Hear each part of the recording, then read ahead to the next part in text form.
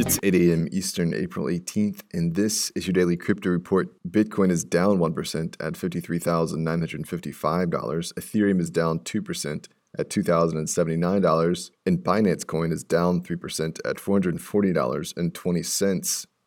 Those leaders by market cap. Top gainers in the last 24 hours: Vertcoin up 42%, Dogecoin up 15%.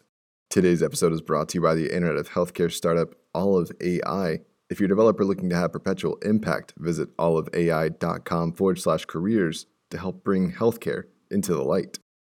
Well, the markets are down this morning, perhaps on the news that the U.S. Fed is looking to charge several financial institutions for money laundering using crypto. The rumors began circling last night at around the time or right before the time that the markets pulled back. Market leaders shed double-digit percentages and altcoins slid 20-plus percentage points. Bitcoin's drop from 60K to 52K happened in 15 minutes and liquidated more than $5 billion worth of positions in the derivatives market. Late this week, the Riksbank set out its tentative 5-year time frame for central bank e-krona. The Riksbank governor Stefan Ingves called 5 years a reasonable target. Though a member of the Union, Sweden has stayed outside of the Eurozone and has long used its national currency, the krona.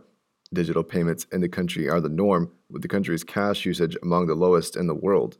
In Europe, Sweden has long been considered as the country that will take a CBDC first because of their monetary independence from the rest of the EU.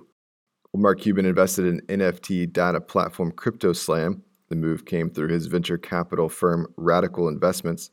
This is the first external round for CryptoSlam since its inception in 2018.